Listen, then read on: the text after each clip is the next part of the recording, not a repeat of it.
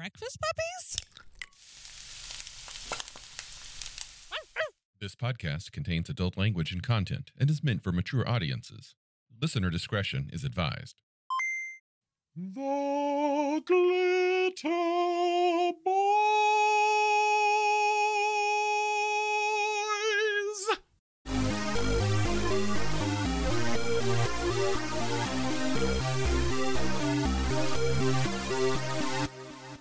Welcome back to another episode of the Glitter Boys. This is yet another session recorded here in the studio with special guest host Just Jacob. Howdy. Matthew is still having some medical problems with his voice, so fortunately Jacob is here to bring the Palladium knowledge as best he can. As best I can. So I wanted to start a new, hopefully recurring segment. We have a lot of hopefully recurring segments, but we'll get to them someday. So this one, however, I think is going to be fun because this is a check-in with what games we're running at home. Now, listeners might have heard me and Matthew in the past talk about some of our former games. When we started this podcast, we were in the middle of a game. Due to the whole COVID thing, we had so much more time and freedom to run these games. But a lot of times, the things that started during the lockdown, as the world adjusted, all of that strange new territory that we were all in became normal. And then we found new ways to fill that time. So those games are no more.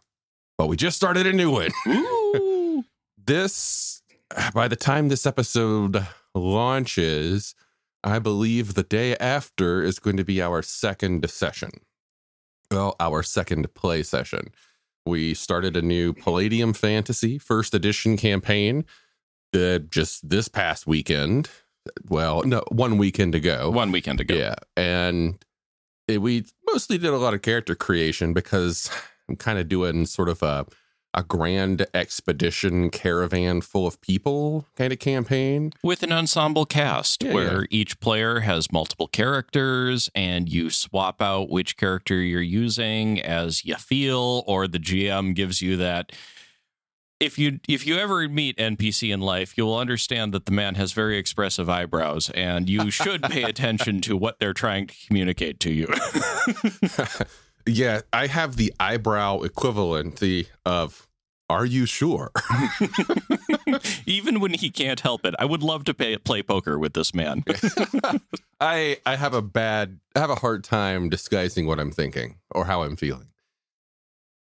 Okay, so we started this new Palladium campaign. We actually got a little bit of play in too. Yes. And as Jacob was saying, the approach that we're taking here is that every player is going to have an array of characters. Now, unlike some other games of the current era that people are familiar with, like Dungeon Crawl Classics, we're not doing a funnel. The idea here is that every player will play a character that session. Mm-hmm. And the characters that are together just happen to be the ones who are together in the dungeon that you're exploring at that moment in time. We don't care what the others are doing. They're somewhere doing something important as well off screen. It's a caravan. There's lots to do in a caravan. Yep. We've even got some hirelings. Mm-hmm. Hirelings. Back from the good old days. Cannon fire. I mean, hirelings, yes. Well, we did manage to get some play in, like about 2 hours, I think, of play with 3 players. Let's see. Would you like to review the party, Jacob? Certainly. We had our goblin? Not Kobold. Kobold. Why? I knew I was wrong with goblin. Kobold, cleric of Loki. Lochnar, but yes.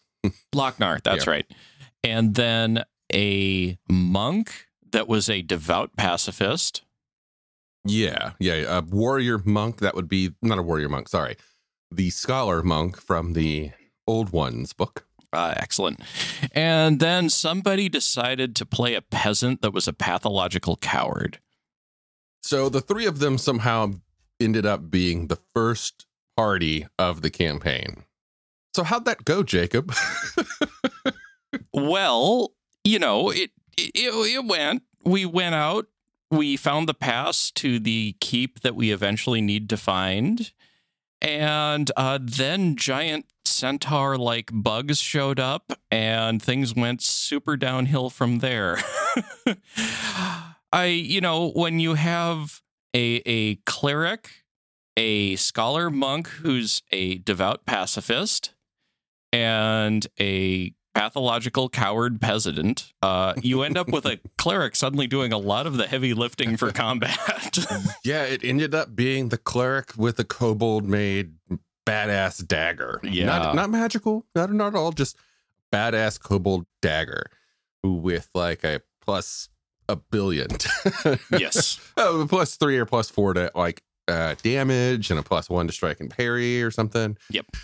She wrecked house. Yeah, she did well. For her first time playing Palladium, I think she did a very good, very, very good job. Yep. And that kobold was wonderful. Yes, absolutely.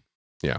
What I'm doing with priests in this campaign is I like the old school approach of your priest doesn't just freely hand out heals. Right.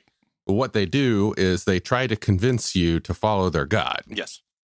And then once you are part of the faith, then they can regularly heal you. Which is going to have some interesting dynamics long term, because do we already have more than one priest in the ensemble? I don't remember. Somebody might have made a priest as one of their other characters. I know some of the more interesting characters that have been made so far are... We've got the really, really beautiful, stupid elf knight. Of course. Yeah, he's going to be great. We've got a troglodyte. We got somebody actually playing a troglodyte. No one ever plays. Oh, I love troglodytes. I love the Palladium troglodytes. We got a troglodyte bounty hunter. Mm-hmm. It's going to be fascinating. We have a gnome thief, and her whole shtick. It's like she's obsessed with nature. So whenever she picks a pocket, she also leaves a seed in the pocket. So it's that's going to be fascinating to see how this plays out. It's just an interesting. Oh yeah, the orcish longbowman. Yes, broken AF. Yeah, who is the companion to the elven knight? Yeah, going to be an interesting group. No, it was amazing that particular party survived that encounter. Given we were in a ravine, the pathological coward peasant spent the entire time hiding under the corpse of a bear. The scholar monk stood at the top watching things going on and yelling encouragement. And the priest was, dealing harm. Yep. Yeah. The priest ended up being the major combatant there. Yeah. That was the only combatant there. The monk did drop down and distract, because that's really all they can do is distract and dodge. But they dodge very well, and monks in first edition at least have the automatic dodge ability, which is pretty rad. Yes. So how much did you hate that peasant? Well, no. I did not hate the peasant at all. So the way in my mind that this whole session played out was akin to cold open of a new television show, or the prologue of a book. The prologue, but the good kind of prologue, not the disconnected, never going to see these characters again, weird cliffhanger style of prologue that has become a lot more popular in the last couple decades. I'm talking about the actual introduction happening before chapter 1. Mm-hmm. And I think it worked very well as that. Like, it introduced the camp. It introduced the details of why you were on the expedition, of how you found all this stuff. We didn't waste any time with the journey.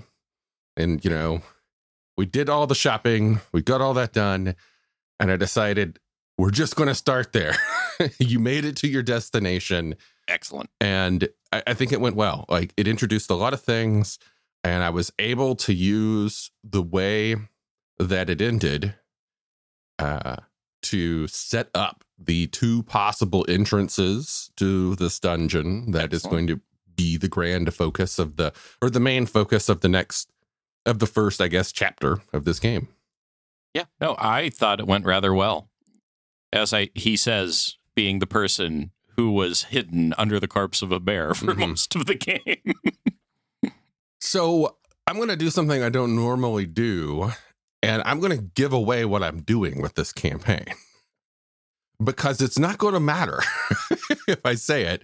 Because, well, if anybody is familiar with the old Dungeons and Dragons original modules, back in the 70s and 80s era modules, things like B1 and B2, Into the Unknown and Keep on the Borderlands and so on. I'm doing these modules. I am converting old school modules on the fly to Palladium's rules. Now, those modules, if you go back and take a look at them, are really bare bones. Very bare bones. They don't even have keyed locations. So I'm using that as a way to fill something like these dungeons with the same basic premise of these dungeons, but with Palladium style creatures, themes, wall dressings, gods, and all that kind of stuff. Please, for God's sake, when it gets to Keep on the Borderlands, nerf the illusions. Oh my God. The illusions in Keep on the Borderlands wrecked so many parties. Palladium has its own systems of illusion magic. So if I do end up pulling those illusions into the game, I'm going to use the Palladium take on illusions. Good. Which are different. Yeah, very much so. They can be very deadly, but they're different. And so anybody in their group, yourself included, who is familiar with these modules, honestly, it's not going to matter because I'm doing them so differently. I'm simply using them as the base template, you know? Excellent. Even the maps, some of the maps make no sense. Oh, yeah. And I'm like, why? This is just the asshole room. Why is this even here? There's a lot of stuff in the older modules that are designed as time wasters. Yeah, absolutely. Doors that go nowhere. Right. Or, locks or trapped treasure chests with nothing in them, or all different kind of things that are simply there to waste your time. And I don't do that. So I've made them more interesting or removed them outright. Perfect. That makes a lot of sense and gives me a lot of confidence as opposed to, oh God, Keep on the Borderlands and its illusions. I always felt that we talked about this in our previous discussion on AD&D and Palladium's roots. A lot of the old school modules from AD&D and D&D and a lot of Palladium's first adventures, they don't actually have that many adventures, truth be told. Most of their first adventures, so like the Tombs of Gersidi and the Arms of Nargash Tor, are inspired by those original adventures. The main difference being that when Kevin put out his adventures, he put room keys in there. Very much so. They have content, and there are ecologies. There are balances of realistic. There is a semblance of realism that somebody could come to this and think, yes, that makes sense. This group would rationally be here doing this thing in this location. Whereas in a lot of old school modules, like if you look at original Keep of the Borderlands, it didn't make any sense. No. Why are all of these ecologies anywhere from 15 to 40 feet from each other? Especially when like the lore around them says they're like adversely hostile to each other, kill on sight, etc., etc. Yeah. So I'm using it as my take on the Old Kingdom. Mm-hmm. Excellent. Yeah, no, having played with you a couple times, I was interested in seeing what you were going to bring to the table on this one. And so far, I have not been disappointed. So it's still early, but so far, so good. Thank you. It has been a while since I've started a game and very immediately been like, okay, when can we play next? Can y'all just stay another couple hours? Or can we make this a weekly thing? Yeah. I can't stop thinking about it. So I'm really glad that next week, or I should say by the time this releases tomorrow, is when we're going to play again. Well, yeah, and while I will not be at the next session, that's one of the great things about this ensemble cast style. Players can come in, come out. We can mix and match the party, and catching people up. It makes no problem. We're not gray bubbling people or anything like that. It just flows well, and it should flow well. I've done similar things in the past. For those, some may recognize the term, but the Caravan to the West style story in game, it has a lot of power to it, where you can have, a bunch of adults who like to role play but have lives. So players can drop in and drop out. And while you do, as a game master, have to be a little bit tighter on your size of session and making sure you come to good, solid endings with each session, it's so freeing. Yeah. It's not the kind of campaign where you have to worry about picking up the next session exactly where the previous one began. Mm-hmm. You can if it works out that way, but you don't have to. Yeah. So I've talked a shitload about my game. Jacob, I understand that you have either just started or are putting together a game. Well, so as longtime listeners to Breakfast Puppies podcasts, including this one, will be aware, I have been running the same Witcher game for a number of years. We finally wrapped it up just recently. Just life had put too many things in the path, and we were at a good point to end, so we ended.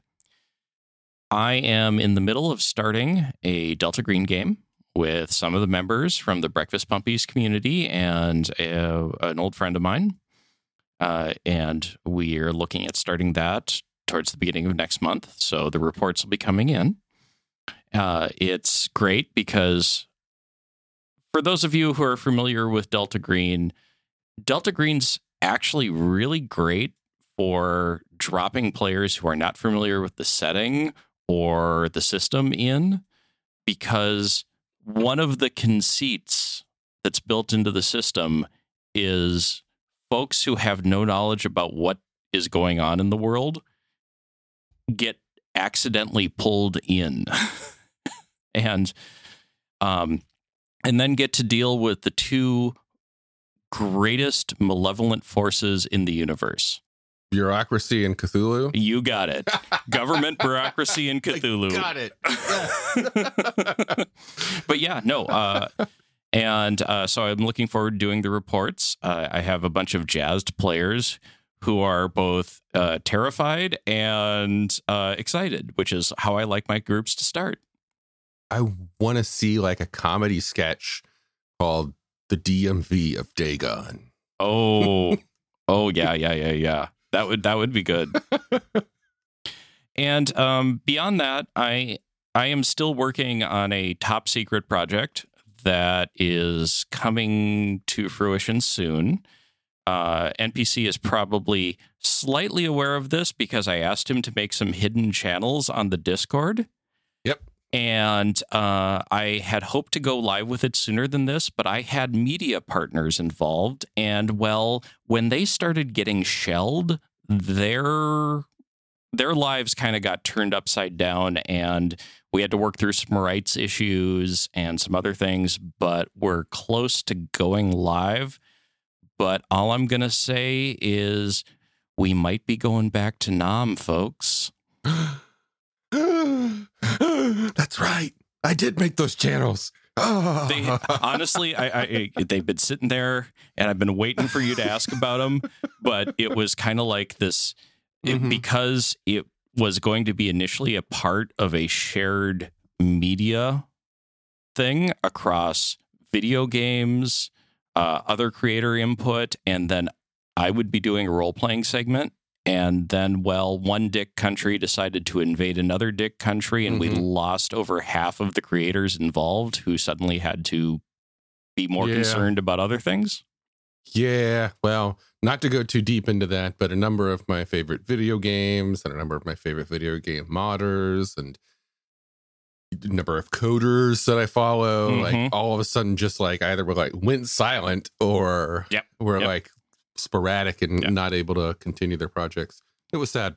And since we were dealing with some, you have to be mindful of, this is one thing I'd put out there for anybody who's doing, I don't like the term performative role playing, which came about when you got Critical Role and stuff coming in. But when you're working in role playing in the media space and you're sharing content that's been partially made by other creators, you got to be respectful to those other creators. And so it took a great while, for very valid reasons, to hammer out some of like the graphics I was going to be using and some of the other stuff. So, well, hopefully that takes a turn for the better. And we got everything hammered out. I just got to start writing. I've been greenlit to run on my own, so we're charging forward. I went in. Yeah. Famous last words, my friend. And speaking of famous last words, let's go ahead and close this out. This has been our first of what I hope will be many, many recurring campaign updates. It's sad when a campaign dies, but it's great when it keeps going and you get to keep talking about it. Yeah. Thanks for listening, folks. We'll catch you next time. See ya. Starships, magic, mystic martial arts, romance. All of these can be found in A Cloak of Blades by Isaac Scher. You might have heard my name before. I've done a lot of voiceover work for Breakfast Puppies, and I've recently released my first novel. It's available on Amazon as an ebook and paperback, and you can get it for free if you have a Kindle Unlimited subscription. I do hope you'll support my work as you're supporting Breakfast Puppies, and it's been a pleasure talking with you today. Have a good one.